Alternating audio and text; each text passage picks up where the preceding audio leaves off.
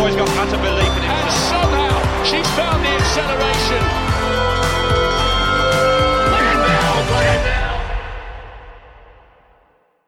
Hello, everyone. Welcome to the Let'sRun.com Track Talk podcast. We didn't have any world records this past weekend to break down, but we did have some big-time action on the roads and in cross-country. Japan has selected the first 4 members of its Olympic team after an intense marathon grand championship in Tokyo. Yuki Kawauchi was heavily involved. It was epic. We will talk about that race. And then there was more rain in Madison, Wisconsin. Parker Valby taking down Caitlin Tuohy at the Nuttycombe Invitational, where Northern Arizona swept the team titles, and the Oregon men were totally invisible. We'll break that down. And we will be joined at the end of the show by Stephen Lane, author of the new book, Long Run to Glory, about the 1984 Women's Olympic Marathon, a race that Stephen makes the case for as the greatest marathon in Olympic history. So we'll talk to him about the race, about Joan Benoit's victory, how that whole thing came together. This is Jonathan Gold. I am joined by my fearless co-hosts, Robert Johnson and Weldon Johnson. Gentlemen, welcome to the show. Weldon, right now, his Texas Rangers are only 6 wins away from a World Series title. I can tell he's growing more excited and nervous with every day. How are you right now, Weldon? I'm doing great, John, but I don't know if I can take it anymore. We're only halfway home, and it's just getting more and more nerve-wracking. There's nothing better than Major League Baseball playoffs if you have a team that you're invested in. I'm getting more and more pumped every game, and I have to do this 6 more times. At least. I mean, you're not gonna, if you're going to sweep the playoffs 6 more times, it's probably going to be more than that. I mean, I'm looking at the schedule here, Weldon. Game 7 of the World Series is November 4th. That's the night before the New York City Marathon. So you might be a little distracted for our New York City Marathon coverage if it comes to that. Ooh, night before? We should have a Let's Run meetup, but I'm not sure I could watch Game 7 of a World Series with a ton of Let's Run people. But of course I could. I love the Let's Run people. You guys are the best. And then we got Robert in Maryland, who is sporting his Orioles gear today. I tried to give him a compliment. I think he looks great in this zip-up pullover he's got. Halloween colors, but then he gave me the finger. So, are you in a good mood, bad mood, Robert? I wouldn't say good mood. I was counting on the $16,000 I was going to be getting in free money when my Orioles and Ravens won the Super Bowl. Now I'm going to have to pull my son out of private school. I don't know how I'm going to tell him tomorrow. But other than that, everything's great, John. How are you? Not bad. I'm sporting my own England kit here. Big European Championship qualifier, England versus Italy this afternoon. I need to get John and Weldon a real mic flag. Like mine says Let's Run, and it says Rojo on the side. I was trying to think, John, like, what do you want me to put on the side? I was originally going to put Brighton, but then I thought that would be a copyright violation. I could put like an American flag on one side and a U.S. flag on the other. Do you have a nickname? American on both, you mean? That you mean a UK flag on one and the American flag on the other one? I think JG would be fine, but it's funny. We look at our podcasting setup. Robert's got the professional mic that looks really cool, but basically everything else about his setup is hit or miss on a weekly basis. Weldon has a very good looking camera. I guess Weldon's pretty professional all around. And then there's me, who I've always got everything set up, but my lighting is terrible and I can never seem to figure it out, even if I've got like those special podcasting lights. I put the halo light in front of me sometimes. It does almost nothing. So, and I'm pretty pale. I feel like I should be it shouldn't be that hard for me to show up in a camera shot, but somehow it is. I don't know if I live in a vortex or something. But anyway, you guys don't care about this behind the scenes stuff. You guys care about running. So let's talk about that. Nuttycombe, Robert and I, if you missed it, we broke down the Nuttycombe Invitational on Friday. We did a live post-race reaction show. Quite fun, if I do say so myself. I think we did a pretty good job. That's why you got to be a member of the Supporters Club, people. If you want our immediate takes, We pump that thing out, a weekly bonus podcast on Friday, the Friday 15. Let'sRun.com/subscribe to join that. As we said in the intro, Parker Valby over Caitlin Tuohy. That was the big showdown that we didn't even realize we were getting until maybe a day or two before. It was awesome. In the rain, in the mud, in Madison, the Florida athlete gets the win. Weldon, I don't know if you watched this race. You weren't part of our post-race show. So I always like doing this. For the person who wasn't there, who wasn't paying attention, like, what struck you when you see the results? What did you care about? What questions do you have for us? Like, what are you thinking about Nuttycombe? I did not watch it. And like you guys, I don't think I knew until after the race that Parker Valby and Caitlin Tuohy were actually racing. Well, that was fake news. John said we didn't know until a day or two before. We didn't know until they were on the start line. I mean, I was texting John to text the NC State coach to see if Tuohy was running the day before. Former Let's Run intern Carl Winter was running the course the day before, and he said that he saw Caitlin Tuohy and that he expected her to run. So that was kind of the earliest we knew. Well, this is great. I'm glad that college runners are emulating the pros. Major knock on our sport at the pro level is we never know who's racing until like the day before a race. I'm glad the college runners are now trying to emulate the pros and keep that going. But no, big picture, it's better for the sport that Parker Valby beat Caitlin Tuohy. Now everyone's going to be very excited about NCAA cross country. I mean, we love NCAA cross country. People will be very excited no matter what. But now there's even more doubt that Caitlin Tuohy might win this thing, defend her title. Great. That is great. That's what we need. Valby and Tuohy are two huge American stars. It's very rare to have like two Americans as the favorites. And now there's some doubt on even more doubt maybe on who's going to win. That's picture number one. Number two, I'm kind of surprised the NAU women are good. That's sort of a new development in my head. But Mike Smith's an amazing coach. Flagstaff's a great place to train. Sounds like they brought in a couple transfers. Couple? Robert doesn't like the fact that recruiting is part of the job. Well, nowadays, especially with the ability to transfer and be eligible right away, and if any school is probably not doing NIL money, it's NAU. But I'm trying to think in my head, what is the cross country team that Robert wants to see win every year? It's probably like an older coach, but he's not like a legend, so he doesn't get too much credit. Who has a team of athletes who are all no older than 23 from the United States, and that way is that the one that you can't throw up any flags and you say, I fully endorse this team? Or Robert, like, in your mind, what's the platonic ideal of an NCAA cross-country program that wins NCAAs? I just don't like the fact that more girls in NAU's top 7 this year ran for New Mexico than ran for NAU last year. 3 girls from the team were New Mexico runners last year. 2 were NAU runners last year. So I don't know. It brings back PTSD from me because obviously when I'm in the Ivy League and I'm at Cornell, I'm not going to be getting the same recruits as Princeton and Harvard. And then people are like, why aren't you winning?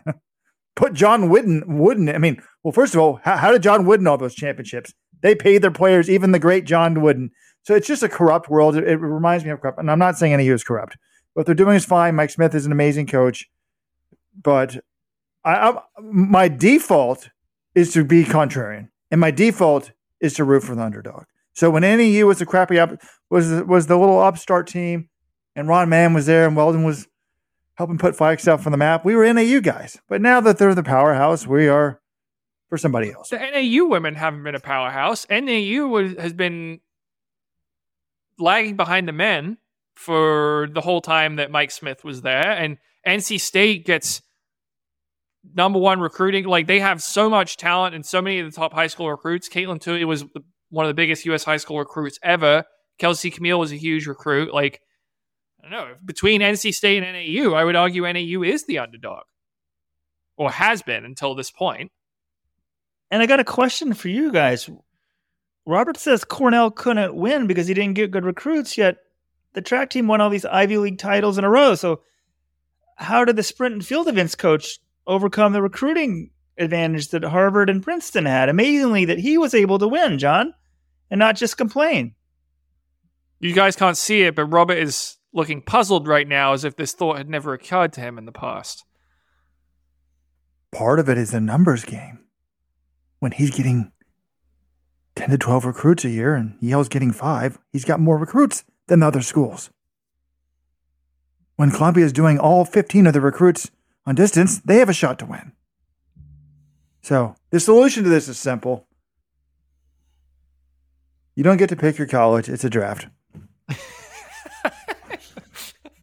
All 200 NCAA schools, based on the order of finish, go. So, like, next year, I'm afraid top recruit in the country is probably going to go to some, like, MEAC school. They're going to be going to... Yeah, I'm sorry. You're going to Nicholls State, and you're going to like it. Look, big picture-wise, in terms of this meet, I just put this up in the week that was, our written version of weekly recap. The fact that Parker Valby won this race in a course record is remarkable. It was very windy, very, very rainy. And I've just put this table up. The first place man, the 50th place man, the 100th place man, the 50th place woman, and the 100th place woman all ran significantly slower than they did the year before. 13 seconds, 20 seconds, 18 seconds, 10 seconds, 9 seconds.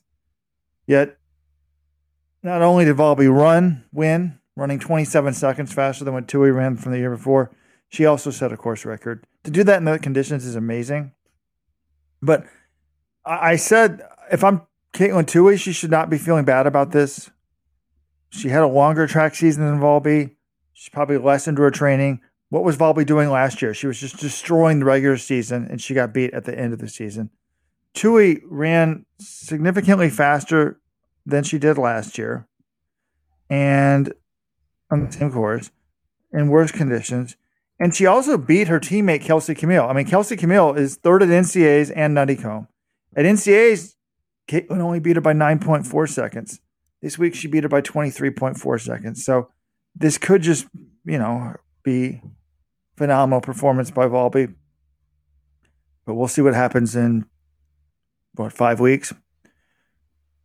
Wait, Kelsey Camille was third at NCAA last year in cross? Yeah.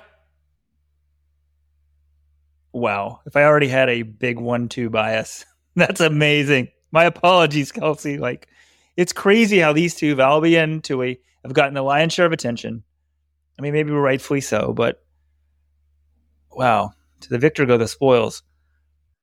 What, she's the Scottie Pippen of this team. You saw that in my article. I mean, Kelsey Camille would be the number one runner on almost any other team in America, and she was the number one runner in 2021 when they won. I believe that's correct. I think she was the top athlete. So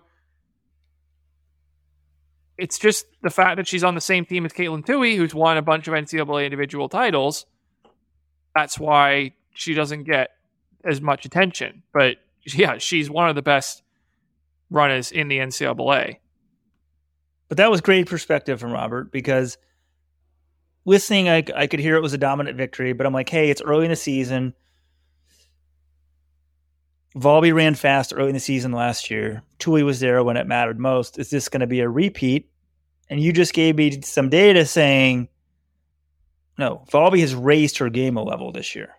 So, right, because I was kind of thinking that some of this, the margin of victory, the fact that Tuohy ran faster than last year might not mean anything, because Tuohy didn't beat Camille by that much last year, but she didn't beat Camille by that much in NCAAs. And the fact that the gap between Camille and Valby was so big is significant. Yeah, it's definitely more interesting for the sport with Valby beating Tuohy, but I'll say this. Nothing's a given at NCAA Cross. Even if both of these women came in undefeated to NCAA Cross Country, you never know. Edward Cheserek won his first 3 appearances at NCAAs and only got third as a senior. Like Jenny Simpson, one of the biggest favorites we've ever seen at NCAA Cross, finished, I think, 163rd. You just never know. So we're painting this as Tuohy versus Valby. I expect they'll go 1-2 in some order in Virginia next month. but you never know. That this is it's a wild race. You never know what the conditions are going to be, though Valby did just prove she can run in the mud. I'm super excited for it.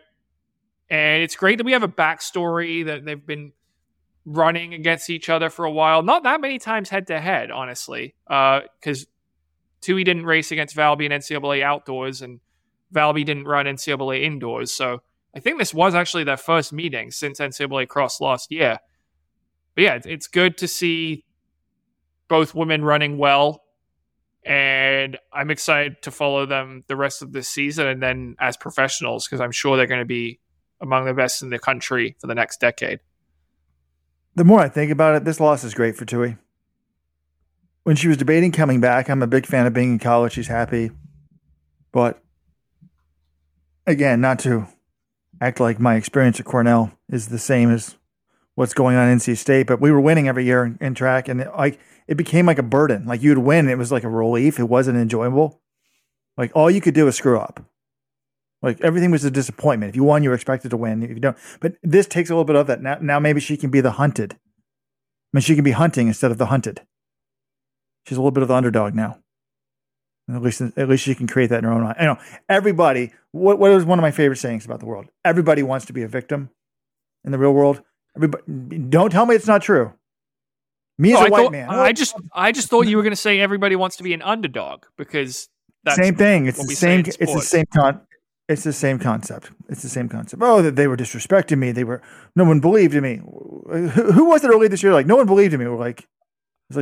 I think Grant Holloway said, like, after he won Worlds, like, oh, yeah, this is for the doubters. I'm like, dude, you're the second fastest man ever. You'd won the last 2 world titles. I don't think anyone was doubting you. But Michael Jordan, he invented doubters. When people if someone didn't say hello to him at a restaurant, he'd disrespect them. He'd say they disrespected him. If they came up and said hello to him during the meal, he'd say that was disrespecting him. I mean, the best, sometimes they go to invent the haters. So Tuohy, I don't think Tuohy's saying, oh, I need haters, but most people seem to love Caitlin Tuohy. But yeah, it's like, okay, this is really cool. But I think she cares about the team more than individually. She's already won individually. And then granted, she's already won with the team twice, but that's really, I think, what she's going to be more excited about is getting the team title, the three-peat. All right, men's race. I mean, I guess the other thing, we talked about this on the Friday 15, but NC State was down a couple women. NAU won at 52.95, but NC State was missing Amaris Tanisma, who was top 10 last year at NCAA Cross. They were missing, and Sam Bush, who was 15th, but DNF'd.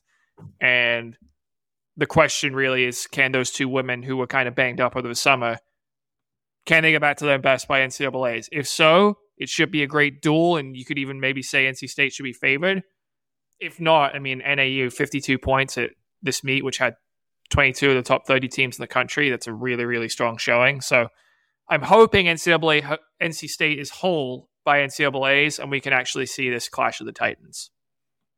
Now, on the men's side, Weldon, Graham Blanks of Harvard gets the victory. So it's Hep's pride, but at the same time, it's Harvard, which is Yale's eternal rival. So are you excited by this result? Are you wondering why can't Yale get these kind of guys?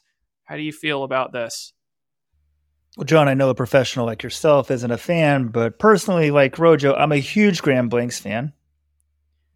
Don't worry, Yale, I've got your back. I think a good run for Yale at the pre-national meet. Keep it going, boys. But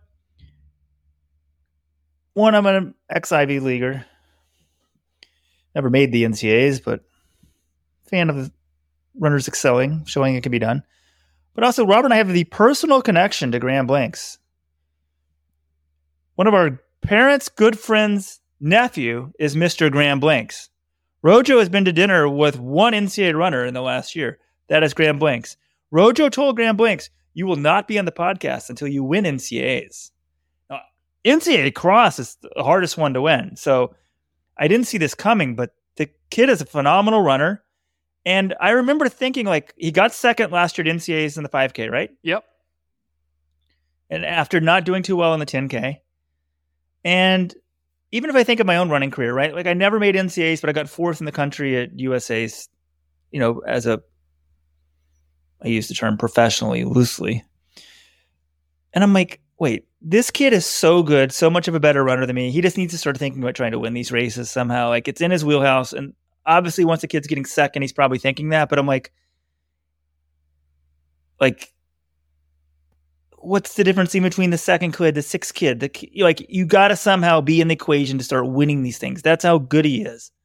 So for him to win this one, it sounds like it came down to a kick.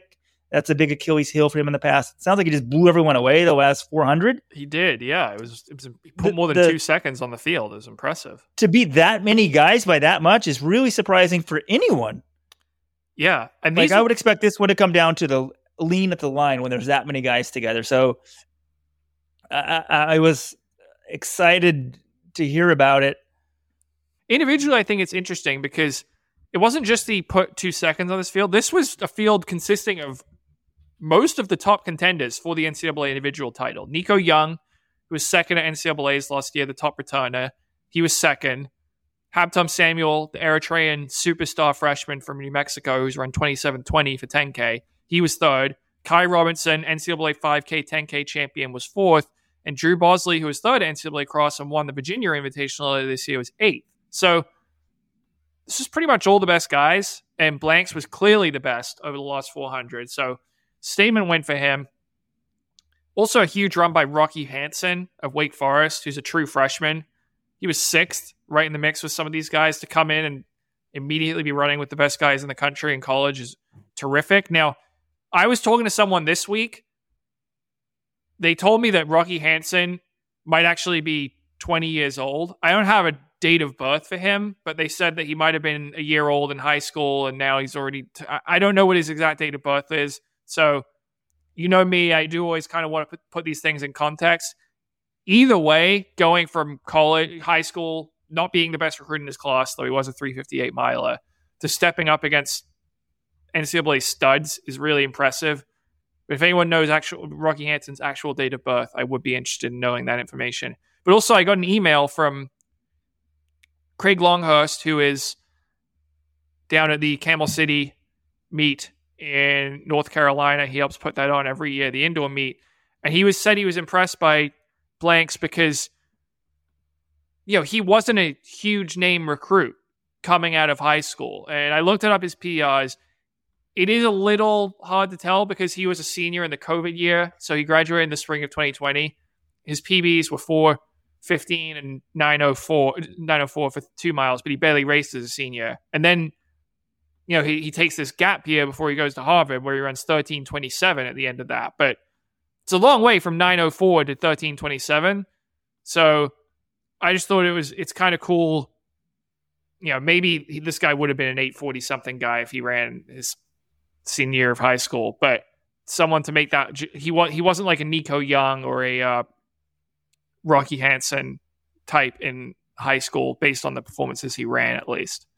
So it's kind of cool to see him at the very top of the NCAA in this meet. Well, John, he ran 13:27 before he stepped foot on the Harvard campus. Like, he was training at home doing that. I would love to know. No, it was not. What was he doing? He went to Flagstaff. So he moved to altitude and had a huge breakthrough. Sound familiar? Sounds familiar to me. Weldon embarrassed himself. He's like, this guy's got to get the... It sounds like when Weldon was in the weed at like Mount Sac one year, and I was talking to John Kellogg on the first cell phone I ever had. I'm like, what should I tell him to do? And he's like, tell him to win the race. Weldon's like, this guy got second. He's got to start believing he can win. I'm like, no shit. Like, it's been clear to me talking to him at these meets for years. He's been trying to win. Even when I was like, really? You're thinking you should be winning? Like, you're going to get like 8th or 5th, whatever. So good race for him. But if I'm going to, there's a number of reasons why I would not pick him as the NCAA favorite. One, Kai Robinson was racing. Does anyone remember what Kai Robinson was doing in track? Remember at Pac-12s last year, how he tore it up? Oh, wait, he didn't win that race. The Stanford guys were training through it, running 100 miles a week, and then they destroyed everybody at nationals. So Robinson was running track races as late as July 22nd, I think. So he's probably just getting back into it. I'm assuming he's on the upswing. And John and I both had the same thought about this guy from New Mexico who's run 27:20 and like 13:13. Like, how used to him is he used to running in soggy, wet conditions? I don't know how wet it is in Eritrea. So, but great win for Graham. We'll see what happens at NCAAs. Okay, the other thing that stood out to me on the men's side, the Stanford men did horribly. Now it hurts not having NCAA champion Charles Hicks back on the team this year. And they lost him, and then one of the guys who would have been one of their top runners, Devin Hart, ended up doing grad school at Texas. So he was 17th in this race. So that's two big losses right there. But the thing that most interests me is the Young brothers. I guess Leo Young didn't run this one, but Lex Young did. 86th place. And I think that shows how difficult it can be as a freshman. And there's now a thread on Let's Run. I don't know if this is going to be the thread of the week or not, but why is Nico Young, Lex's brother, transitioned to NCAA competitions so much easier than the other Newberry Park athletes? You guys discussed this a little bit in the podcast, but Nico Young, first year at NCAAs, was third, I believe. That was in the spring, but Lex and Leo were pretty good, really good 5K runners last year. Junior, high school records, that sort of stuff, that level. And now they're 86 in this first big college meet they're going. One, to me, it just shows how tough the collegiate meets are. If you're off, you're going to get buried in this thing. But I am interested in the concept of how these Newberry Park guys who are training essentially as, for sure, college runners, semi-pros almost in high school, how some of them do so well at the next level and some don't right away.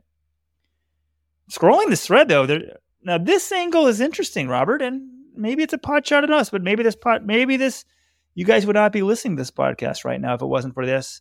But here's this. The twins, like all twins, rely on each other too much. Now that wouldn't explain why all the other Newberry Park guys don't immediately transition to the NCAA level, but interesting angle. I haven't thought about a twin angle here, but I think identical twins especially do view the world a bit differently and, I don't know, transition into, they're at the same school, adulthood a little bit differently.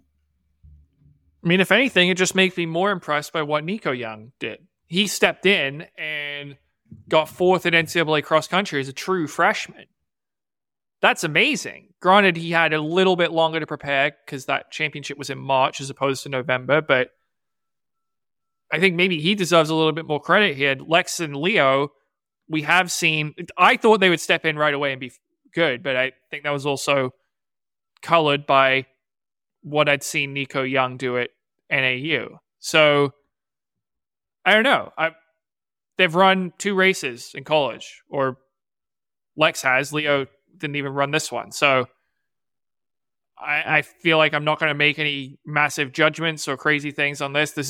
Sometimes it takes a while, especially adjusting to Stanford with its academic demands. Now, we have seen Sean McGordy, Grant Fisher, they stepped in. They were pretty good for Stanford right away.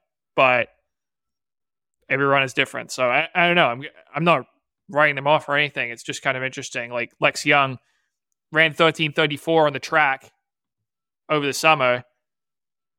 High school record, and he's only 86th in this race. But again, 13:34 in the NCAA, a lot of kids can run that. So he's got a bigger ceiling, but you do need to keep improving to compete at that level. Help me out here. Why are we expecting guys that were 11th and 35 in the high school nationals to be superstars in college cross country as freshmen? I don't think 80th in this result was bad for him. And for the Solomon brothers, the answer is simple. They're more mid-D guys than they are long-distance guys. Yeah, I mean, Colin was coming along. He made NCAAs in the 1500 last year. He had a good spring. It just took him a little while to figure things out. But he didn't run this race, and I wonder, is he injured or is he sick or something? It's kind of interesting to me. Neither of the Solomon brothers ran for NAU at Wisconsin. Not even in the B race. I mean, we're not having discussion on why the Washington Milers all suck at cross country, because nobody cares if they go to cross country. By the way, I want to say Luke Hauser, Doschbach, NCAA mile champion, was 16th in this race. That's a pretty solid showing. and Leo Doschbach, who was a star in high school, and I'm like, why has there's everyone at Michigan, everyone at Washington runs like a 350 mile, yet he hasn't broken 347. What's wrong with him? He actually was 93rd in this race, so good to see him. Good to see him racing again. But all right, let's enough of this talk about this. Let's talk about the team that John's upset about, because I got to share my inside info that I shared with the Supporters Club on Friday. I want to share with everybody here. John seemed very miffed for some reason that the Oregon men did not run this meet. They did not run pre-nationals. They just skipped out entirely on the weekend. And not sure why that surprised him. I told him that I had a source that told me that the Oregon men would be opening up. Everybody would not be redshirting. They would be opening up. They would be running the Pac-12 meet. The way it was told to me, that's what they would. Oregon's going to run the Pac-12 meet. This is breaking news. The team's going to run their conference championship. No, what you said on the Friday 15. Let's put this in full context, because you might have had inside news, but it doesn't apply here exactly. You said they're going to pull the red shirts from their top guys at the Pac-12 meet. You didn't say they're not going to run pre-nationals tomorrow. They're not going to run any. I'm surprised Oregon didn't field a team at all at that meet, because to me, this is the University of Oregon. This is kind of the program when it comes to track and field, distance running in the United States. Historically, it's a big deal. Jerry Schumacher, one of the most famous distance coaches in the world, he's the head coach. For them not even to run this meet, it's not like they're a lock to make NCAAs. I think they have a good chance to make it, especially if they run all of their freshmen. But it's not a team where you think, oh, they can just blow everything off and they'll show up at regionals and get second.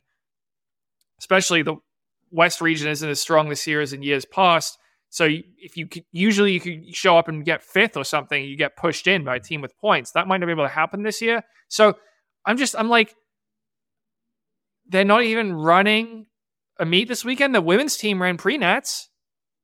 It's not like the men's team, there's some talent on that roster. I'm just like, why are they giving some of these guys the opportunity to run? Now, from what I've heard, they were planning on running this meet, and I think there was some illness or something, and team kind of got decimated, and they ended up pulling out. But okay, I can get that if you just weren't going to be able to send a competitive team, all right. But to me, this is a team that should be out there competing. Like, you have a cross-country team. This is one of the most famous programs in the country. I want to see them in action. And I hope the red shirt gets pulled from people like Archie Noakes and Simeon Birnbaum and Connor Burns, and we get to see him rip it at Pac-12s, because that conference is kind of down right now. Stanford, like we said, was only 20th in this meet.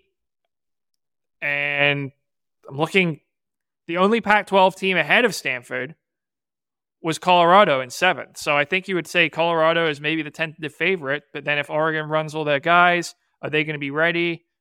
I don't know. It's interesting. I just like this. Oregon's got a lot of talent. They're a historic program. I want to see them running. So that's why I was a little miffed. But if they had this wave of illness go through their team, I can understand why they didn't. Yep. When I told you on Friday that the red shirts would be pulled at Pac-12s, I didn't ask my source if they would be pulled at pre-nats or not, so I wasn't sure. But they're probably busy counting their Benjamins. Again, my source also said that they thought the Stars were on $30,000 a year in NIL money. Must be nice. By the way, if you have any NIL money you want to give to me, fans, just send it my way. I can give you my Venmo. It is interesting because I'm like, okay, they're just training. Don't need to worry about these middle season meets. They'll probably win Pac-12s or get second, and then they'll get enough, they'll get pushed into nationals. But now that the West region's Stanford sucks, maybe they don't have any points. Could you have a huge blockage situation? So a way that works in qualifying, like you get these large points from beating other teams that qualify, but if you fit in the top 2 in each region, go automatically. But if you're third, but the team behind you doesn't have points, you can only push one team in. So the 5th place team can push the 4th place team in, but they can't push the 4th and 3rd place team in, which seems stupid to me. But anyways, we can worry about that later. Sorry, guys. I got a little bit distracted here. checking out the Oregon schedule. Did you guys know Oregon has a sport called acrobatics and tumbling? It's a varsity sport. This is not gymnastics. It's a separate sport at the University of Oregon. Don't know, don't care. Is that like a numbers thing? It's easier to get more women for that than gymnastics to boost your Title IX numbers. It shows how like the proportionality test for Title IX is a complete joke. It's a spring sport. Schools they compete against are Augustana, that's in South Dakota. Gannon, I've never heard of this school. Azusa Pacific. Then they have a home and away with Baylor. Then Azusa Pacific again. Sorry, I fell asleep there for a second with Weldon listing off acrobatics and tumblings teams. Let's get back to scholarships running. For this too. Great for them. I don't care in the least. All right. Any other lingering NCAA cross-country thoughts? The NAU men won this thing pretty handily. It seems like it's pretty clear it's going to be a two-horse race between them and OK State because they were well ahead of BYU in this race. So that's kind of your cross-country primer. There was pre-nats over the weekend. Those fields weren't quite as competitive. Arkansas men ran well. I mean, it's kind of hard to tell what to make of it because there wasn't really anyone else there. But they looked good in winning, and the BYU women dominated the women's race. I don't understand why you're not ripping Oklahoma State men. They didn't race last weekend either. I mean, I'd like to see Oklahoma State race more often. And I guess the thing is, Dave Smith always does this. Like, they basically never run on this weekend, whereas Oregon has in the past, and Oregon's women did race. But also, I know Oklahoma State's going to be top 2 in their region. Like, I don't know. It would be nice to see the top programs competing more. And I think Dave Smith probably does want to compete a little bit more, but maybe not in the current system it is with Wisconsin, everyone pouring so much into it. Can Dave Smith and Jerry reach out to Jakob? Jakob races a lot. He seems to be pretty good at running. I guess they would say he'd be better if he raced less. But I guess that's a topic for another day. I want to use something, John, that you said on the Friday 15 to segue into another topic. By far the best thing on the Friday 15 was this audio clip about a dream you had. But I woke up, was it this morning maybe? It was either this morning or yesterday. And I had a dream that Galen Rupp had, the day after Chicago, had run another marathon somewhere else and run like 2:06 and hit the standard. And everyone was all set for the Olympic team. And I'm like, wow, good job, Galen, recovering from that and running a marathon. And I woke up, I'm like, oh, okay, yeah, it seemed a little bit too good to be true. So, yeah, still need one person to get the standard. There it is, ladies and gentlemen. That's the definition of a hardcore running fan. If you're dreaming about Galen Rupp or dreaming about the Olympic marathon trials, John's dreaming. He's doing it for America. You can see when it comes to track and field, John's got America's back. But I'm a little worried, Weldon. Does this mean, am I a little too obsessed? Do I need to go on a vacation? Like, if I'm dreaming about Galen Rupp, maybe that's not a great sign. Well, before we went live today, I asked John if his Sunday afternoons are going to be freed up, and it sounds like they may be. For the first time in 20 some odd years, John may not be caring what happened, or maybe hoping that something bad happens to the Patriots for 3 hours on a Sunday afternoon. So maybe this, John, go apple picking. You know, I don't know what, New England in the fall, it's great. I went up to a brewery in Vermont on Saturday, so I spent my whole Saturday that way, but I still watched football on Sunday. I watched the Patriots game in its entirety, but I really wasn't invested in the outcome, and we don't really need to go into much more detail. But it came out this last week that Jared Ward, I think Sarah Hall, 80-something marathoners, they sent a letter to USATF petitioning that the Olympic marathon trials be moved from a start time at 12 noon in Orlando, in Florida, in February, when it's usually about 70 degrees, to 7 a.m. or 6 a.m. This letter, and then they were meeting with Max Siegel, I believe, last Thursday via Zoom. But I had not heard what the outcome of this meeting was. But John, I believe you've spoken to Jared since the meeting? Yes, I did. I spoke to him, I think it was on Friday, or maybe it was Thursday evening to talk about it. He said they were going to have a follow-up meeting yesterday on Monday, so I don't know what happened there. But he said that USATF, the national office people, which included Max Siegel on this call, the CEO, that they seemed receptive to this idea of a time change. They understood the concerns, but they were also saying, look, our hands might be tied here because as expected, NBC is kind of the one that's pushing for this 12 p.m. start so that they can show the race to the most people that can get the highest rating, which is understandable. I want track and field to get high ratings as well. I want people to see this sport. But it's not just that. There's some local organizing committee concerns as well, which Jared didn't go into specifics on, but I think there might have been some challenges there. But the other thing is that it's not just NBC that wants this thing to get high ratings. It's all of the sponsors and everyone else invested in, putting their money into this thing. It's anything that can be marketed as part of the trials. So whether that's a sponsorship opportunity or anything like that, anyone who's kind of promoting the Olympic trials, they want the most eyeballs on this thing. They want the most bang for their buck, and they're going to get it by having it at noon. It's just pretty simple. You have an Olympic marathon trials at 6 a.m. Eastern. That's 3 a.m. on the West Coast. How many people are going to be watching NBC at 3 a.m. on the West Coast? It's probably not even going to be on NBC if that's what they moved it. They move it to Peacock. You're just not getting nearly as much exposure. And what has been suggested is moving the trials to 6 or 7 in the morning, and then you tape delay the broadcast. I don't know how much tape delaying affects the numbers. Does it mean we're going to get a dramatically lower rating? I don't know.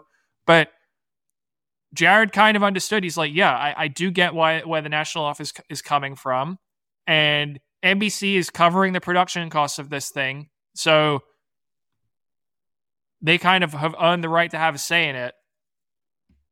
So yeah, it's going to be challenging to move the broadcast, but it doesn't move the start times, but it's not impossible. The one other issue he raised, USATF says that they're going to have a heat contingency plan in place. So if they reach certain conditions, they will consider moving the race. But what those conditions are, when it will be announced, if the race moves or not, that stuff, they still have to work to figure that out. So there is a potential that the race might just be moved for weather concerns and not just broadcast. But yeah, there's still things to be ironed out for sure. So basically, we haven't learned anything. Shocker, we have to have a heat plan in case it's 100 degrees. Look, it's very simple. They need to keep the start time at 12 unless it's X degrees and X humidity, the wet bull point, whatever. Publish it by November 1st so everybody knows what it is and these people can stop complaining about it. Yeah, usually when Robert just says something, it's very simple, I tend to disagree with him, but I kind of think that is the solution. I'm okay with a warm Olympic marathon trials. It's going to be warm in Paris. This is the Olympic marathon. The Olympic marathon is usually pretty warm because it's held in the summer. So, yeah, I'm all right with that. You don't want to endanger anyone's safety, obviously, so that's why you have a contingency plan. But I think we said when this start time was announced, we want to see the Olympic marathon trials getting exposure. It's the greatest marathon in the United States.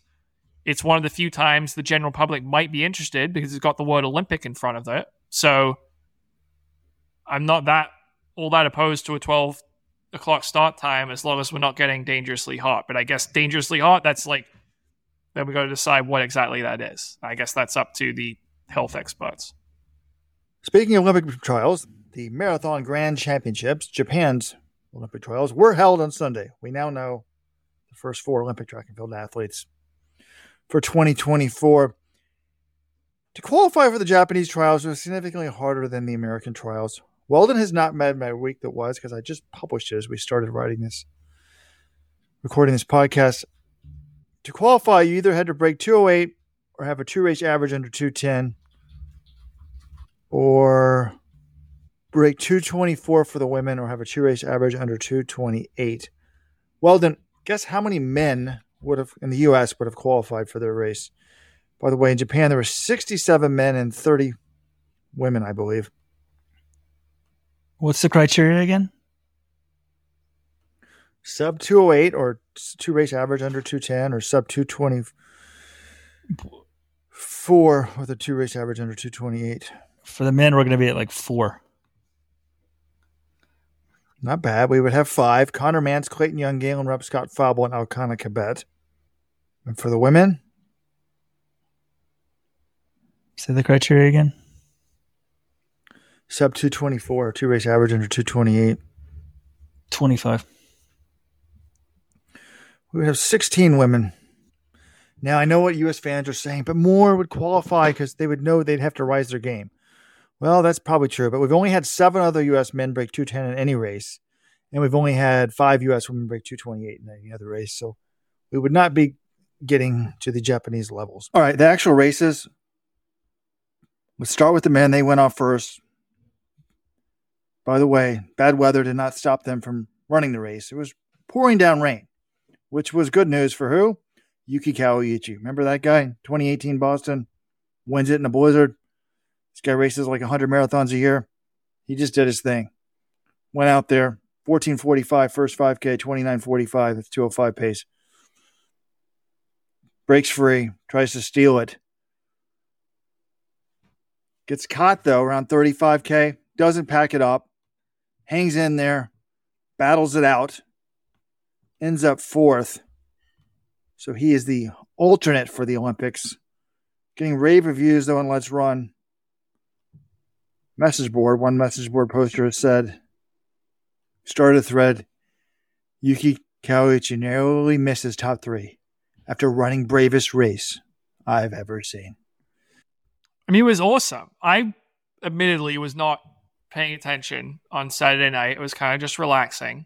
But then I see on my Twitter feed, you guys are saying Yuki Kawaguchi is trying to steal the Olympic trials. And I was looking at the weather. People are like, oh, I wish there was perfect conditions for every race. No, we need more marathons in the rain, people. This was epic. I look at the conditions, I'm like, this is amazing. How sick is this that we're competing? It just makes it seem so much cooler when you have these huge stakes and the terrible conditions. Between that and Wisconsin, yeah, it's fun to watch races in the rain. Maybe not being out there as an athlete, but when you can sit back from the comfort of your home. So that was enjoyable. And Yuki also, I hadn't heard all that much about him since he won Boston. I know he turned professional, but I wasn't hearing any crazy results or anything like that. But turns out he did run a personal best 2:07:27 in 2021. And then earlier this year as well, he ran 2:07:35 in Osaka. Of course, he ran 5 more marathons in between that one and Tokyo. So this was his 6th marathon of 2023, according to Tilis Tapaya. And yeah, he went for it. That's what you got to do. I guess maybe I'm thinking, oh, he's this big underdog because I don't view him as a star, but he's run 2:07. He has run in the World Championships for Japan before, so it's not like this is totally insane, but I feel like he saw his opportunity and he went for it, and he held on a little bit when he got past. He was still trying to run down Suguru Osako. He only finished 7 seconds behind him at the end. So just really cool what he tried to do. And I was reading Brett Lana's recap. He compared it to 2019 when Yuta Shitara tried something similar. Yuta Shitara went out really hard and ended up blowing up, and it cost him a spot on the team. But I view these races differently because Yuki was actually, to me, kind of ran a smart race and that he was trying to take advantage of the conditions and sort of steal this thing. Whereas Shitara, was the favorite going in, and he just only knows one way to run, which is hard from the front. I think he shot himself in the foot by like going unnecessarily hard, whereas Yuki, I think like there was more strategy behind this, but it was really cool to see. It was a cool denouement at the end of it. Osako digging for third place, and just some of the expressions on the faces of the athletes when they cross the team. I mean, this is why trials are so amazing. And I'm thinking, I'm like, what would it be like if we had a Kenyan Olympic trials? You know, how crazy would that be? Because this trials race is awesome. The U.S. Olympic trials marathon is awesome. Just the finality for the top two. Number 3 is still in limbo at the moment, but I loved everything about this race. And in the end, Naoki Koyayama was the winner. He had run 2:07:40 to win Gold Coast this summer. Akira Akasaki, who had run like 13:27 or something, 5,000 this summer. He was the 12th to last seed, 2:09:01. Second. Osaka third, Kawaiuchi fourth. And the third place is interesting because it's provisionally qualified for the Olympics. But if someone comes in and runs sub 2:05:50 in the Japanese, winter spring marathon season, they steal the spot. So 4 years ago, Osako was in the same position. He finished third at the trials, but had to defend his spot. And I think he actually went out and ran a national record. Yeah, he went to Tokyo in March of 2020 and ran 2:05:29. So he defended his spot. I expect them probably to do the same thing this year, go out and try to defend it. But it's pretty cool. This is a guy who put so much into the sport that he actually said he was retiring at the age of 30 after his Olympic marathon in 2021. Then he came back and said, no, I got to keep going. So cool to see him provisionally make the team again. But there was a thread on the message board saying, would Kawaiuchi have done better if he just stayed in the pack? And I said no. Like, to me, I don't know. 2018 Boston, Kawaiuchi and Linden won because they were the best at terrible weather. Now, I guess the question could be, it's still terrible weather. He could run in the pack. I mean, you don't need to go out in 2:05 pace to run 2:08 or 2:09, actually. Maybe you could run in the pack. He'd still feel better and outkick them at the end. So I guess you could argue that it's always best to run like an economical race. But I think the strategy was right. I think if the pace is slower, he wanted to be fast. If the pace is slower, maybe these other guys, people who aren't good in bad weather, feel better and then outkick him. I don't know. It seems weird. Normally I would not advise someone to go like 62, 67 in a marathon. But in this case, I loved it. Yeah, and maybe if he's not out there leading, instead of the winning time being 2:08:57, it's something like 2:10 or 2:11, and then maybe his chances aren't as good. So I thought it was interesting. And Robert, I'm glad you caught this. So you have this in the week that was, and I noticed it too during the feed, and I thought it was amazing. When you go to click on the live feed of this race, the English translation below, it says, men's race for the Paris Olympics. The top 2 people will receive job offers. I was just like, that's such a great way of thinking about this race. Like, the Olympic Trials Marathon in Orlando, top 3 will receive job offers. It's like The Apprentice meets marathoning. Yeah, I would love to have a Japanese speaker like explain what the actual word was and what that means. Is that the way they view it? Like, the Olympic spot is you're working for the country. Like, what? I just thought it was so cool how, that came about. You talked about Brett Lorner. I mean, Japan Running News is the best place to go for Japan Running News. But he's got a big recap. I kind of thought he was taking a shot at Kawaiuchi. He said he only made it 35K before being passed. Well, he made it 35K in the lead, and then he stuck with the lead group of like 6 or 7 guys. And then he says he barely hung on. Well, he did hang on and beat 2 or 3 of those guys. Yeah, I didn't see the race, but the recap did seem weird to me because I'm like, wait, this guy went way out ahead. And what's Kawaiuchi done? I'd almost like completely forgot about the guy. Has his best race in ages, gets caught, and then hangs with the pack. Because everything I know about competitive running is Usually when you get caught in the marathon, it's all over. There's no hanging. There's no getting fourth. How many guys caught him, John? I think there was 6 people in the pack, right, Robert? I mean, I'm shocked that he finished fourth. Great run by Yuki. But 2018 Boston, didn't the same thing happen, John? He's way out. Didn't he get caught and then win? Yeah, Jeffrey Karui was closing on him. Did Jeffrey Karui ever pass him? I'm trying to remember. I think he might have. I need to go back to my 2018 Boston Marathon recap, but because remember Jeffrey Karui had that massive jacket on. It looked like a sail because the wind was blowing so hard. I think he never caught him, John. I think we thought he was going to catch him. He looked so good. I thought he was going to roll him up, but let me wait a second. No, we're totally misremembering this thing. Jeffrey Karui had a 91-second lead. Good to meet a friend of Let's Run.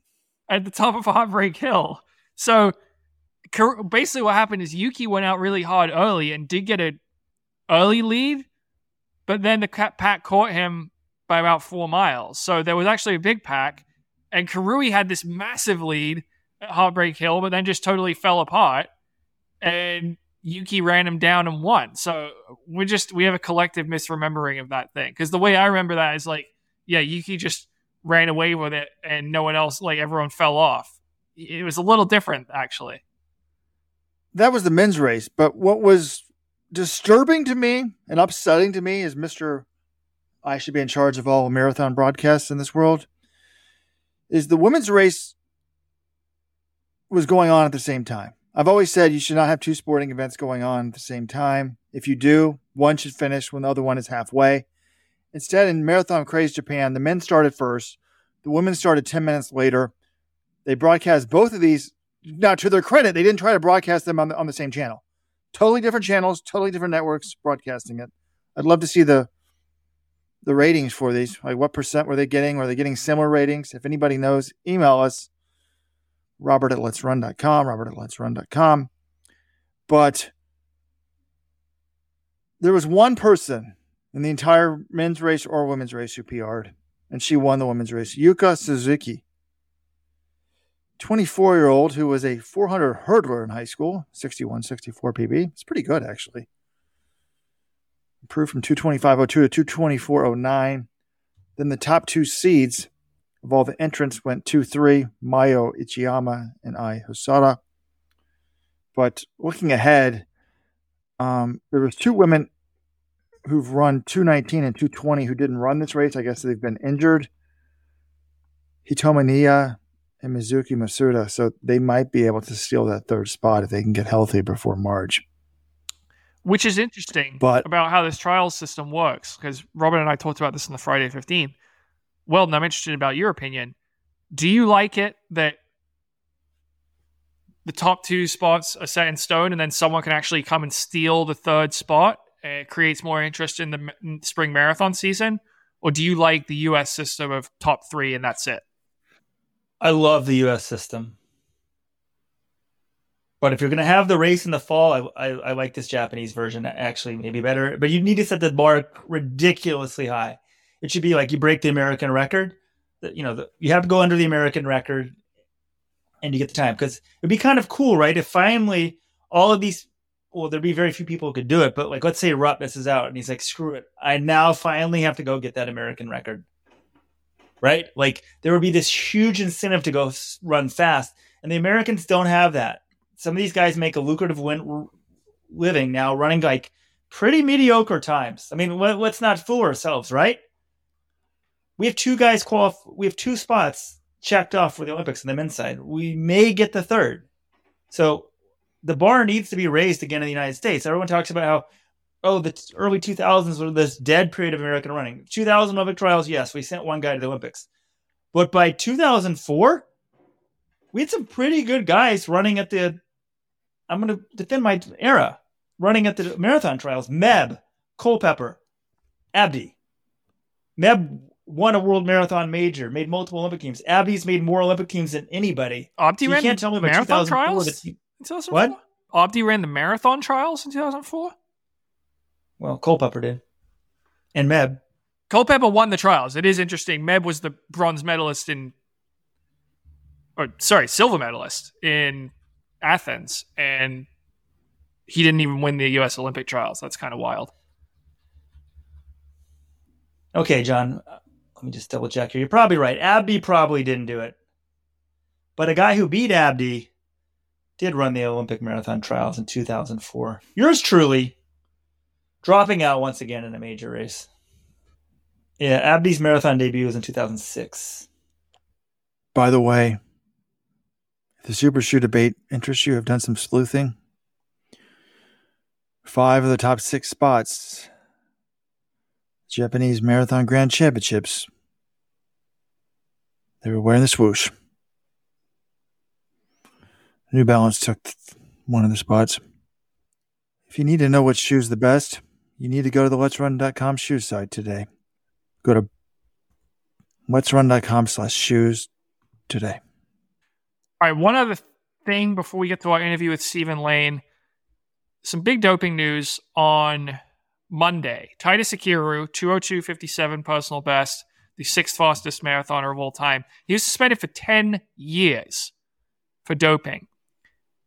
And what interested me about this case is it wasn't just that they banned him for so long, and it was, he tested positive for this hot new drug that we've been discussing, triamcinolone acetonide. That was the same one that Diana Kipchoge got suspended for after she won the Boston Marathon in 2021. But they're going after the doctor here as well, because what happened, he made up these excuses. He said, I took these trips to the doctors. That's where I got these injections. And initially it seemed like the AIU was inclined to believe him, because triamcinolone acetonide, it's only illegal if it's administered a specific way. So initially he was in the clear, but then he tested positive for more stuff after a subsequent marathon in Abu Dhabi.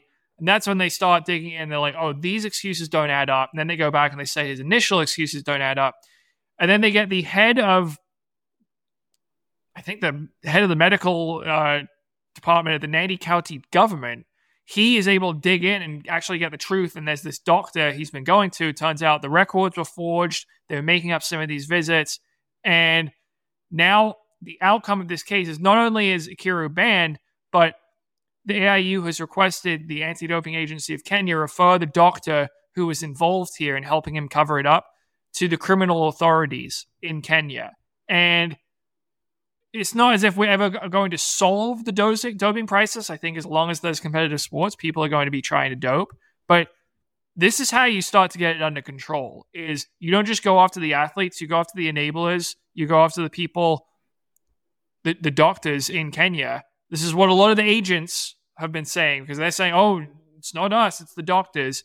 So this is progress to me, because we also saw something similar. Diana Kipchoge, when she was banned for the same substance after winning Boston, she also tried the same excuses, and it came out her documents have been forged as well. She gets banned for it. So hopefully this sends a message to athletes in Kenya and around the world that if you do try to cover up, not only are you going to get caught, but you're going to get handed extra years on your ban because of aggravated circumstances. So what would have been, a 4-year ban or an 8-year ban is now a 10-year ban. So I just found this interesting. I think it was good to see that the Athletics Integrity Unit and the Anti-Doping Agency of Kenya and the local medical authorities are working together on this one to nail this doctor and to nail the athlete.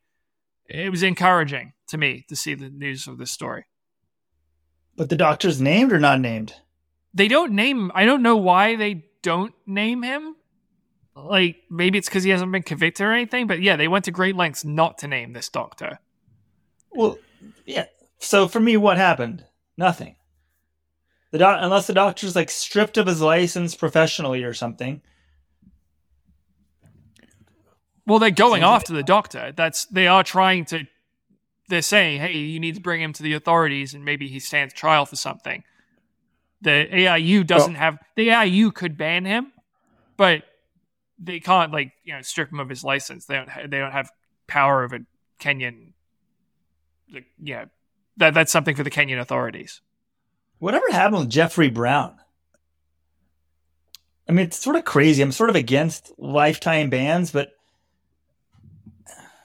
maybe a doctor could say, "Oh, I'm not harming the person physically." What? But it'd be pretty draconian practice to remove someone's medical license. But like that, talk about a strong deterrent from a doctor helping out with doping. It's like lawyers can't do certain things because they could get stripped of their law license. So many things here. One, you're against lifetime bans? I thought it was an official policy of Let'sRun.com. Look, lifetime bans are a good thing. Intentional doping, you should be out of the sport for life. No, period. I'm against lifetime bans in life in general. Sort of like, obviously people can go to prison for life, but just in general, like you commit some sin and you're like banned from society for life. No, I believe in redemption for people. No. You cheat intentionally in track and field, you should lose the privilege of being a track and field athlete for life. That part is very clear. I'm fine with that. I just mean in general, this guy can't practice as a doctor, which is a slightly different thing than being an athlete. But if you're going to abuse what a doctor's doing, maybe you could have a lifetime ban. So I'm open to the possibility. In terms of banning the doctors and stuff like that, it's interesting because Kenya has criminalized doping. So I'd assume that would apply to the doctors. In the U.S., you probably couldn't do it. Hell, most of the doctors make a living by prescribing shit off prescription that their clients want. So, I mean, half the drugs in America aren't approved for what they're being given out for. People just do it left and right, make tons of money off of it. And we live in a world where we think a pill can solve all your problems. So it'd be harder to do in America. But yeah, if that was the deterrent, I think less like how little does a doctor make in Kenya that they're willing to risk their medical career to give somebody stuff off the table? It's crazy. But I don't know, man. I'm sure Titus Akuro is still a lot better off now than if he hadn't doped. He ran 202, probably made a ton of money. We saw last week Divine Oduduru banned. Texas Tech. Every time I'm on Twitter, I see some Texas Tech thing. They're at the football game celebrating their indoor title. Big thing, it was Big 12 last year, whatever. I don't think they're giving back their NCAA title. Was he doping when he won it for them? Sick to me how many people benefit from immoral, illegal behavior. Yeah, I mean, like I said, Robert, you're never going to, as long as the financial pressures exist in Kenya and the risk-reward ratio is basically always going to be in favor of trying to dope if you're an athlete, unless you're one of those exceptional talents who doesn't need it. But, if you're a make it or break it type, or if you're getting older or something, there's going to be that incentive to dope because financially it can be so rewarding. But I do think this case will hopefully act as a deterrent towards the enablers and towards athletes seeing what the consequences are. And it's good that the AIU likes publicizing this stuff. They put out press releases. They're proud of this sort of thing, and they should be, because it shows what they're doing. This is paying, some of their hard work is paying off, and they're not just allowing people to brazenly cheat and get away with it. Obviously, there's still more work to be done, but to me, this was progress. All right, guys. Anything else we want to discuss before we get to our interview with Stephen Lane? I have one question. Have y'all seen this thread? Des Linden throw a shade at 220 and slower women marathoners? I think I clicked on it briefly. How can she be throwing shade when she would never break 220? Well, I'm not sure throwing shade is the right word. We'll link to this thread started by an anonymous poster with the name U.S. Women Marathoners Not Up to Expectations. They quote Des where Des says, this is from Outside Online, "I'm glad I'm 40 because when the sport started, that's a different sport. If I had to peak in my career with the super shoes, maybe I'd break 220, which doesn't put you in the conversation now. I don't mean that as a knock on anyone, but if you want to be competitive, you're going to have to level up and start believing that 214s are in your wheelhouse.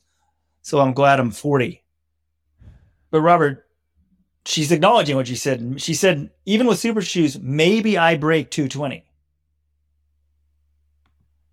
Now, there is a highly upvoted post in this thread saying Molly Seidel and her Olympic bronze medal say hello. They got 54 upvotes.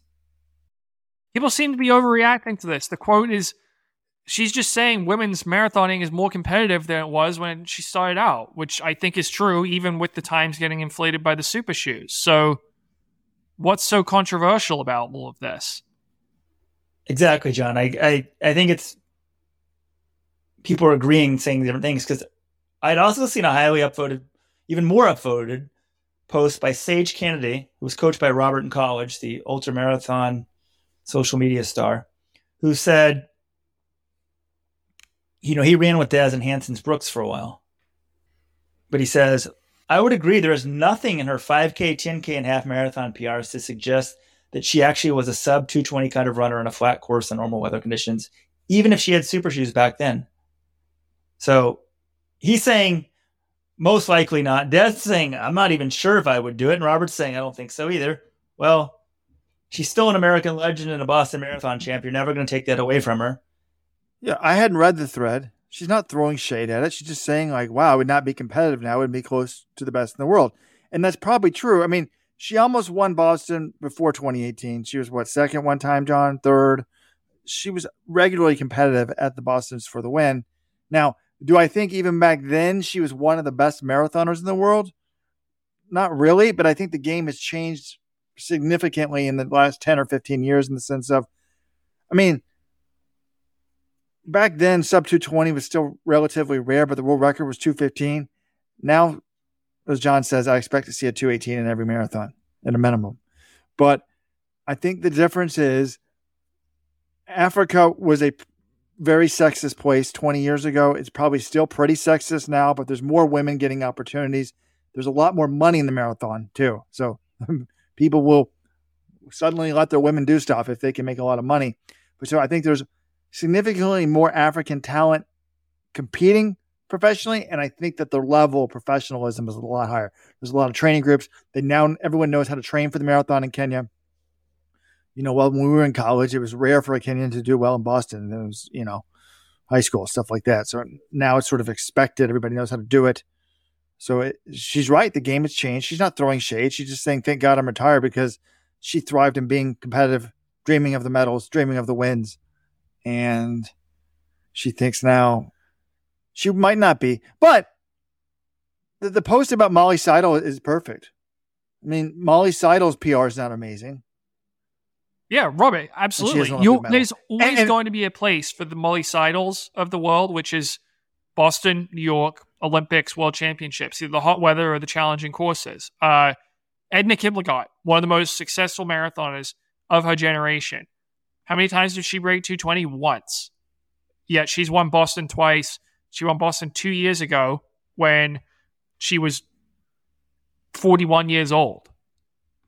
There is a certain type of athlete who, Molly just ran 223, her PB. Des Linden's PB on a legal course was 225. Yet she was always competitive in these things. And on her absolute best day, maybe could win one. And she did win one, and she came close to winning a second. And that's because the courses and conditions in Boston and New York and the Olympics, they equalizes. So, yeah, to go to win a major flat marathon like Berlin or Chicago or London, you're going to have to be in 2:14 shape, probably, moving forward, even if the time isn't 2:14.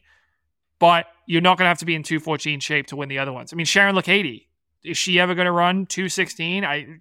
Maybe, but she could be another type of the Kiplagat, Seidel, Linden ilk who does really well on a tougher course.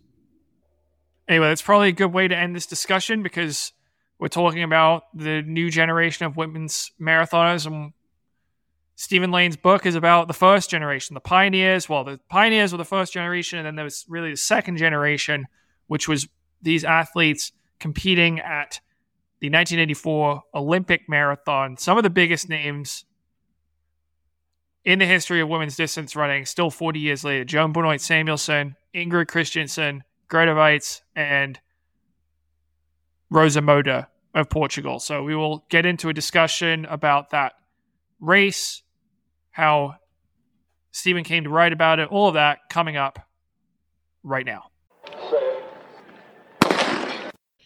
All right, we are now very pleased to be joined by Steve Lane. He is the author of the new book, Long Run to Glory, the story of the greatest marathon in Olympic history and the women who made it happen. Who's also the longtime cross-country coach at Concord Carlisle High School, which was, full disclosure, that was my rival high school when I was growing up in Massachusetts at Bedford High School. So we had our battles through the years. He's also the meet director of the Adrian Martinez Classic in Concord. Steve, thanks for joining us on the show today. A pleasure to be here. Thank you, John. And I watched John win a lot of races, I will say, against my teams, but it was always fun. Anyway, I'm very glad to be here. Honored. Yeah. I just finished reading the book, Long Run to Glory. Really good. I really enjoyed it. It is the story of the first women's Olympic marathon in 1984 in Los Angeles, but not just that, sort of the build-up, how we got to that point, how it became a reality, and telling the story of the women who made the race. So primarily Joan Benoit Samuelson and Greta Weitz, the gold and silver medalists, but also a little bit on Rosa Moda and Ingrid Christensen, who were two more legends of the sport, who went 3-4 in that race. So first of all, how'd you come up with the idea to write about this topic for the book? Okay, so the image of Joan Benoit on the freeway in Los Angeles, all alone in the marathon, has been in my head since I saw it live on television. I wasn't there live on television when I was 13, and that was one of the first introductions for me to elite level running. And so it's something I always wanted to write about. And, as you discovered reading, what I discovered writing and researching is there's so much to the story beneath that, just the race itself. And I wanted to try to capture that and explain how we got there, talk about the women who raced it, and just try to bring that event to life. It's such an unbelievable race in so many ways. And so I wanted to try to bring that to life for people and maybe remind people of what a great race it was, or introduce newer fans to the sport, to one of the best races, I think, in history. Well, you make that case, and I think that the argument for it being that way is you look at the top four finishes. We've seen Olympic marathons stacked with talent. It's the Olympic marathon. Everyone wants to run it, but often someone ends up having a bad day or dropping out, or the weather gets to something. And this one, the stars all came through. And I'm sure some of them, Ingrid Christensen probably wishes she had run a little bit better, but they went 1, 2, 3, 4. It was Benoit winning, Weitz, Silva, Moda, and then Christensen. That never happens. You never see all the big stars going 1, 2, 3, 4 in that race. So is that your reasoning for this being the best ever, or what? Is there anything else that went into you making this claim? Yeah, I mean, that's part of it, is that they all ran incredibly well, right? They all showed up on the day. And the other thing you have to imagine is for an equivalent men's race, or even an equivalent women's race today, take every great runner in the 5,000 and 10,000 meters and throw them all in the marathon. And for that matter, steeplechasers too, because women didn't really have other options, right? The 1,500 and the 3,000 were there, but any woman who was more of a distance-oriented runner was going to be in the marathon. So you had a collection of talent that on the men's side has always been thinned out because there were more options, and on the women's side has always been thinned out. And so just from a pure talent level, this race collected people that maybe they wouldn't have. Ingrid Christensen, she was the world record holder in the 5 at the time. She first woman under 15. She probably would have run the 5,000 if that had been an option. Greta Weitz always said she thought the 10,000 was her best race. She probably would have tried to do both, maybe. So you wouldn't have gotten them all in the same race, given the options today. So that's one reason. And the other reason is I just can't think of another marathon at the Olympics with the same stakes, the same historical stakes. There can only be one first gold medalist in history, right? and this was it for women. So there's that. And at the time, I think there was more pressure on the women. Not, okay, the Olympics, right? First gold medal, those are high stakes. But there was a sense among all of the women at the time that if they didn't show out, if it wasn't a great race, it would add fuel to the argument that they didn't belong. So if there were a lot of women who dropped out, or if it just didn't come off well, that would lend credence to the argument that women shouldn't be running a marathon.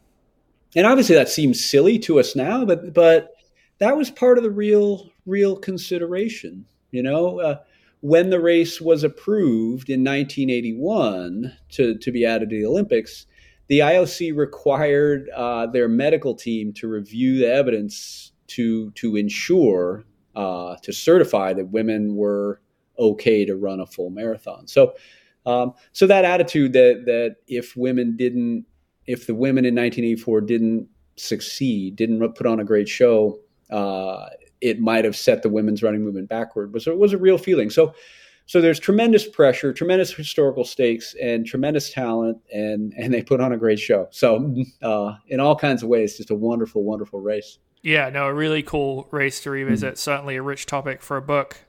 How did you go about researching? I wish I could say I had some grand strategy. This is what I need to do to pursue it. I started by reading what was there, and to be honest, I was kind of surprised that more hadn't been written about 1984.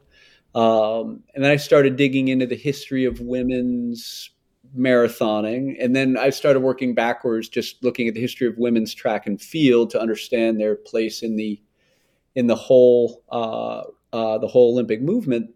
And once I felt I had a decent base of knowledge, I started interviewing people. I started calling anyone and everyone I could to talk to people who had been involved either in women's running or in marathoning or in the Olympic movement. And every time you interview somebody, your last question is, who else should I talk to? And so you just try to get as many perspectives on the events and people of the time as you can, and hope that through that you can paint as complete a picture as possible. Yeah, what I really enjoyed from this book was getting to know these athletes just kind of as people and also their perspectives, which I thought was particularly well done when it came to the segments on Joan Benoit and Greta Weitz, and not just their results and how they were improving in their career, but what they were thinking about going out on their runs, or when Joan Benoit went through her knee surgery just 17 days before the Olympic trials in 1984, why she was waiting so long to do it and whether she was worried. And she told her family not to come to the trials a week out. And then she's like, oh, actually, it might be okay. I thought this stuff was all really good. So Joan Benoit, as you noted in your acknowledgments, she's told this story many times before. Did you have to do some convincing? And were you able to sit down for her? Were you talking to her on the phone? How'd that come about? So I actually interviewed Joan. It was during COVID era, so it was over the phone, and yeah, she's incredibly gracious about talking through the history. I think she understands her place in the sport and her roles and responsibilities as a historical figure. So she was willing to give me time to talk with her, but she's also just sort of by disposition, sort of reluctant to get too much into her thought process or sort of psychoanalyze herself, for lack of a better word. So a lot of what I write about Joan is from talking to Joan, from reading. I read a ton of interviews that she gave, at the time and afterward. I read her and reread her memoir, and I talked to a number of people who were there with her, who were friends and who interacted with her. to try to create a full picture of her as an athlete. And one thing I tried to borrow from the practice of, I read a lot of profiles of famous people and otherwise from a lot of sources, and kind of tried to look at how you construct a full profile of somebody, relying on as many sources as possible. And so I tried to put a lot of that into practice. And one of my goals with all of them was to make sure they come across as real people. And they're incredible athletes, and they're so tough and so talented. But in many ways, they also harbor the same kinds of, doubts and worries, and they feel the same pressures that any athlete feels. And maybe, it's because I've coached high school for so long that maybe I wanted to, thinking about my athletes, I wanted to give them that understanding that even the elites, they feel jitters, they feel pressure. They're all keyed up for days or a week before the race. I think that's important to understand. And so I wanted to make sure that got across with all of them. Yeah, I think it did, because I enjoyed reading about how both her and Greta Weitz were sort of couldn't sleep much the night before the Olympic marathon, and Joan came down for the opening ceremony in LA, and then she's just like, I can't be here, I got to go relax, and she goes to Eugene for a week, but even then she's restless, and I was like, yeah, you kind of forget that sort of stuff. You just think the stuff they do out there on the roads is so incredible, and obviously if you read the book, you'll see the attitude and like their approach to training. It's pretty different from just your typical high school runner. Like, these are really serious athletes. But that sort of stuff with the butterflies in the stomach and the nerves before this race, that's pretty relatable to everyone. Yeah, I think, and I think I remember thinking this way when I was a competitive athlete. I would wonder, like, what's wrong with me? Why am I so keyed up? Like, why can't I eat, or why can't I, get in the right headspace where I can really knock a race out of the park? And I think the answer is that nothing's wrong with you, right? That's how we're going to feel when we care deeply about something and really want to succeed. And it's not about eliminating those feelings as much as understanding them and sitting with them and learning how to manage them. And I think in their ways, Greta and Joni and Rosa and Ingrid all had to figure out how to do that. Now, it was a long process to get this race on the Olympic schedule, and all this bureaucracy and red tape to clear. Like, there was one part you were laying out the number of steps that actually had to be taken to get this thing on the program. I was like, oh my God, this is crazy. It's like hard, so it's hard to imagine it ever got through. But there are a lot of people who are working hard to make this a reality. Is there one person who you think was the most important in making the women's Olympic marathon part of the schedule? Wow. That's a great question. And it's hard to say. I think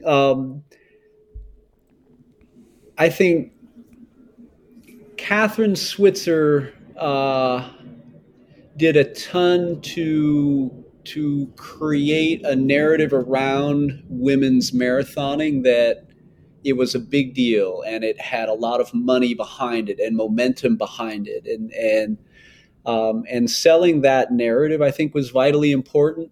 I think Jackie Hansen did some similar work as well in getting Nike support. Now, Nike wasn't Nike like it is now, but Nike was a big enough deal that getting Nike to support the idea of a women's marathon and to support the efforts to get it in the Olympics, I think those two women, I think, demonstrated to the IOC that there was serious money and serious intent behind this. It wasn't just a couple of women who wanted to run a marathon. It was the corporate backing, I think, spoke a language that the IOC understood very well, which was money, to be honest. And so I think that helped. I would say those two on the political side in terms of making the movement, pushing the movement forward through all the different bureaucracies mattered. But in the end, if I'm being honest, I would say it's Greta Weitz, because the times that she ran in 78, 79, and 1980 at the New York City Marathon, it utterly changed the way people looked at women's marathoning. And not only did she drop the world record down to 225, she ran in such a way that it made it impossible for anybody who was looking objectively to say that this is something different from what the men are doing. Right? She was so good and so tough, and she came off as just so cool and imperturbable when she raced. It was clear that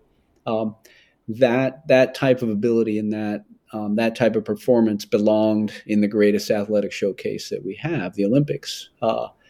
And so she, I think, probably did more to change people's understandings of what women's marathoning is than anybody else. Yeah, it's really interesting stuff to see her arrival on the scene, and then how Fred LeBeau, the race director in New York, kind of took to her and was like, I can make this into a big star and help promote the race, but also, telling Greta, who was not she wasn't clamoring for attention, but she was so good, she almost demanded attention, right? Exactly. Yeah. She was a magnet for the spotlight in so many ways, because she was so good. And yet, yes, as you say, she wasn't clamoring for the spotlight. She was incredibly introverted and shy. And I always think about this. Yes, she is shy. She is introverted, and she's trying to do interviews in her second language. She's from Norway. Her native language is Norwegian. So all of that, I think, made her role as kind of the public face of women's marathoning very difficult for her. But she did it. She understood this was the role she had to play, and I think also for that reason, New Yorkers kind of took to her. They could see that she wasn't loving the spotlight, and she'd rather just be able to train and be by herself. And so, if I can give a city a personality, I'd say New Yorkers sometimes get sort of protective of people they view as their own, and they came to see Greta as one of their own, and so they New York and New York sports fans kind of had Greta's back in a lot of ways. Yeah. One of the people you just mentioned was Catherine Switzer, and one of the things I learned reading this book was I always just assumed Jock Semple is this dinosaur, and he's sexist, and he was standing in the way of women's sports, and you kind of give some more details about this. That, all right, yeah, there is that famous photo. The quote I thought was funny. This Catherine Switzer half joked, but I don't know how serious she was. She said Jock Semple actually did more than anyone for women's marathoning because of that photo, because it got so much attention. So can you kind of give us the backstory on his take on Switzer entering the race, and his view on weirdies and the Boston Marathon, that sort of thing? Yeah. So, all right. So without defending Jock Semple trying to tackle Catherine Switzer, I think the place you have to start with Jock is that, he, I think, like many of us, when he found running and when he found sort of organized track and field / road racing, he found his home. He's like this. He sort of felt that this is where he belonged, and so he was a decent marathoner growing up. I think he finished as high as maybe 7th in the Boston Marathon, but then all he wanted to do was work on the marathon, was work for the marathon. And so he got a job in Boston, and like many track officials, he was working meets every weekend he was out there, and eventually rises to the position of co-director for the Boston Marathon. But he felt very protective of the marathon, and very protective of his people, which were the serious runners, which were, the folks who trained hard and and ran, with sort of the goal of seeing how far they could push themselves. And anybody who was outside of those bounds of what he saw as real runners, he called them the weirdies. And he had a long history of temper tantrums directed at weirdies. At one point, he almost got arrested for assault, I think in 1964 or 65, because he attacked a runner. He one year a poodle wandered onto the course and he tried to kick the poodle and missed and tripped and fell and landed in a heap. Another year he shoved a guy and threatened to punch another guy in the mouth. And so this is Jock. He's hot tempered, but loves the marathon and is so protective of it. And when he saw Catherine Switzer running the race with a number, he thought two things. One, she's breaking the rules. It was a men's only race. She couldn't run with an official number. And two, she's trying to make a spectacle out of his race. And the blood started boiling, and he charges off the bus and tries to take that number back and attack her. And as the pictures show, he misses. He gets cross-checked by Catherine Switzer's then boyfriend, and lands in a heap. And those pictures, they tell a story, and an important story, about how women were sort of denied access to athletics in this way. But the story was in some ways unfair to Jock, because in terms of his temper, I think he was equal opportunity. He would have attacked a guy who he thought was violating the rules, and he had attacked many many guys in his career. So that's Jock, right? And he consistently throughout his career said, women running aren't the problem, right? They're not the ones that are trying to make a mockery of my race. And he supported women's athletics. He was good friends with Bobby Gibb. And when women were finally allowed to run, when the AAU finally changed the rules to allow women to run marathons, he welcomed them in, and was happy to have them as part of the tribe. That was something I thought was a cool detail, because again, we're not trying to say like, oh, he was totally in the right to do what he did to Catherine. Obviously, that was wrong, but it did gain attention, and it's just good to kind of get the full story on that, and to understand him and Catherine Switzer. They didn't end up being sworn enemies. They kind of ended up, there was a tense. How would you say their relationship was, sort of towards the end? Well, okay, so 1972 is the first year that women are allowed to run officially in Boston, and after the 1972 marathon, Switzer writes a letter to Jock and Will Cloney, who was the president of the BAA, not exactly apologizing, not saying, that she felt she was in the wrong in 1967 when she ran, but saying that she understood their reaction better now, and understood where they were coming from. And I think that letter laid the ground for this idea that all of them kind of viewed Boston as sacred, right? It's this incredible race, and the people running at Boston and the people working to make Boston happen all have the same goal of celebrating sort of the beauty that is the marathon.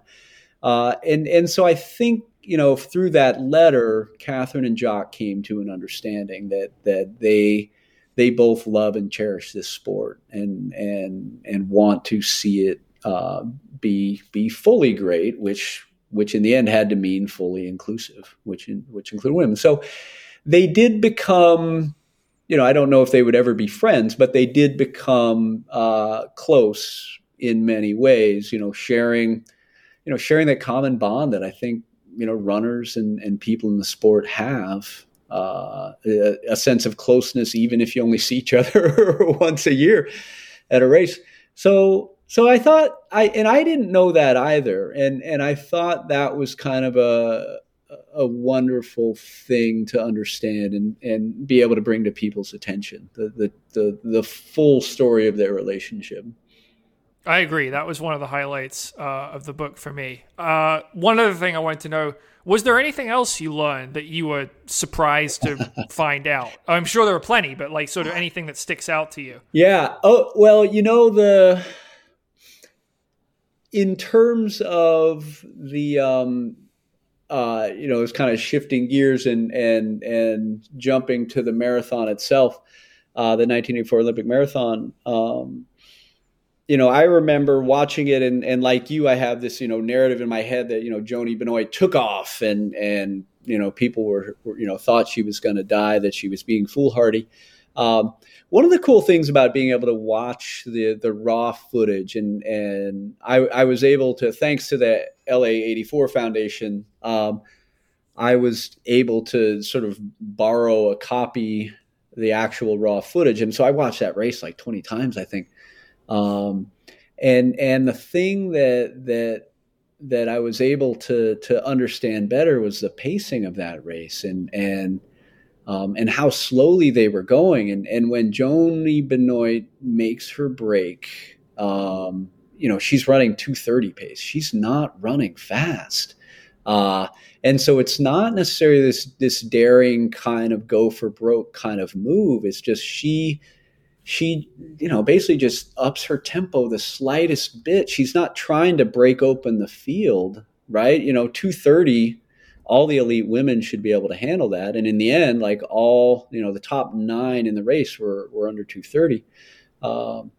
So it was more there. I think the dynamic I came to understand, which I hadn't realized, was that Joni, sort of by constitutional or, whatever her makeup is, was so much happier running alone. And so she just kind of, separated herself slightly from the field. And so Joni was comfortable doing that. Greta Weitz was comfortable with her plan, which was just to wait. And she was confident she could run Joni down.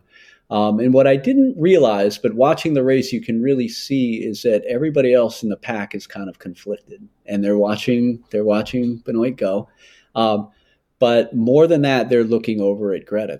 They keep glancing over at Greta. And what that told me is that Greta was dictating the dynamics of the pack, not intentionally, but everybody was queuing off of Weitz. And so to me, the dynamic of that race is that there are 2 people in that race who are fully comfortable with their plan. One is Benoit, who's running how she runs, and the other is Weitz. And everybody else is kind of uncertain of what they should be doing. And I could, you can kind of see that in how the race plays out.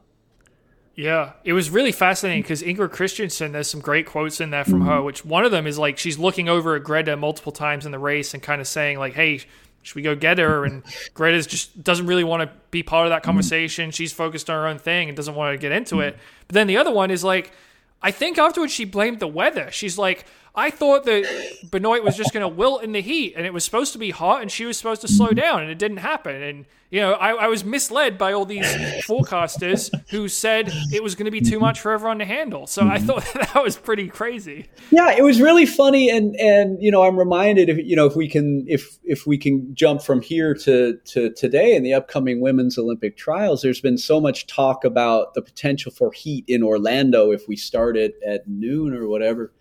And there was similar talk leading up to LA, like, everybody, coaches, trainers, athletes, everybody was saying, okay, it's going to be hot. It's going to be smoggy. We have to prepare for that. And one thing that Ingrid told me was that, she hated thinking that way. She's like, I am happiest if I can wake up the morning of the race and look around and say, okay, these are the conditions. Here's how I will approach it. And she said, at most races, that's what she did. But her coaches and the Norwegian national team coaches leading up to LA for like months before LA had been trying to drill into them. The heat is going to be the issue. And when she looks back, she wishes she had just kind of tuned all that out and said, all right, we'll wake up on race day. We'll see what it's like and we'll make a plan. And to be honest, I think that's kind of what Orlando might be like, that maybe athletes would be better served not worrying one way or the other. And just, when we get there, if it's hot, we race this way. If it's not hot, we race a different way. Yeah, I think that probably is going to be an advantage, that sort of outlook, rather than freaking out and that sort of thing. But yeah, well, Steve, really enjoyed talking to you. Again, congratulations. It's a terrific book. I really enjoyed it. Highest recommendation. It is Long Run to Glory. Tell people, where can they buy it? Honestly, anywhere you want to buy books. All the big sites like Amazon have it. Indie Books have it. Many local bookstores have it. If not, ask them. They can order it. And if you're a library person, most libraries have it now too. So enjoy it however you enjoy books. So that's great. I am a library person, so I got this one. Yeah, this is like a review copy, so I got it for free. But I'm a big proponent of public libraries. So, all right. Well, Steve, thanks again so much for coming on, and hope the book sells a lot of copies. All right, I appreciate it. It's a pleasure to do this with you. Thanks. You want a better running shoe? You got to check out the Let'sRun.com Better Running Shoe site, where we combine data science and running shoe reviews from the most dedicated runners on the planet. That's you. Let's Run visitor Schleiss 14. He actually checked out the #1 rated shoe on here, the ASICS Super Blast. ASICS is paying us nothing for this. But Schleiss 14 trusted reviews, bought the shoe, and here's what he says. This is probably the best overall daily trainer I've ever run in. I typically don't run in ASICS, but given the outstanding reviews on LRC Better Shoes, I decided to give them a try. They are worth every penny and effortlessly take 15 seconds off each mile. He continues on. The last shoe I felt this strongly about, and coincidentally selected because of overwhelmingly positive reviews on the old LRC shoe review site, was the Adidas Boston 8. While a completely different type of shoe, it brings back the same joy and effortless propulsion I fondly recall from that old Boston. Good job, ASICS. Good job, LRC Better Shoes. So find a better shoe. The #1 shoe may not be for you, but you can find the most durable shoe, the most comfortable shoe. You can see how your shoe compares to other shoes. Let'sRun.com/shoes or BetterRunningshoes.com.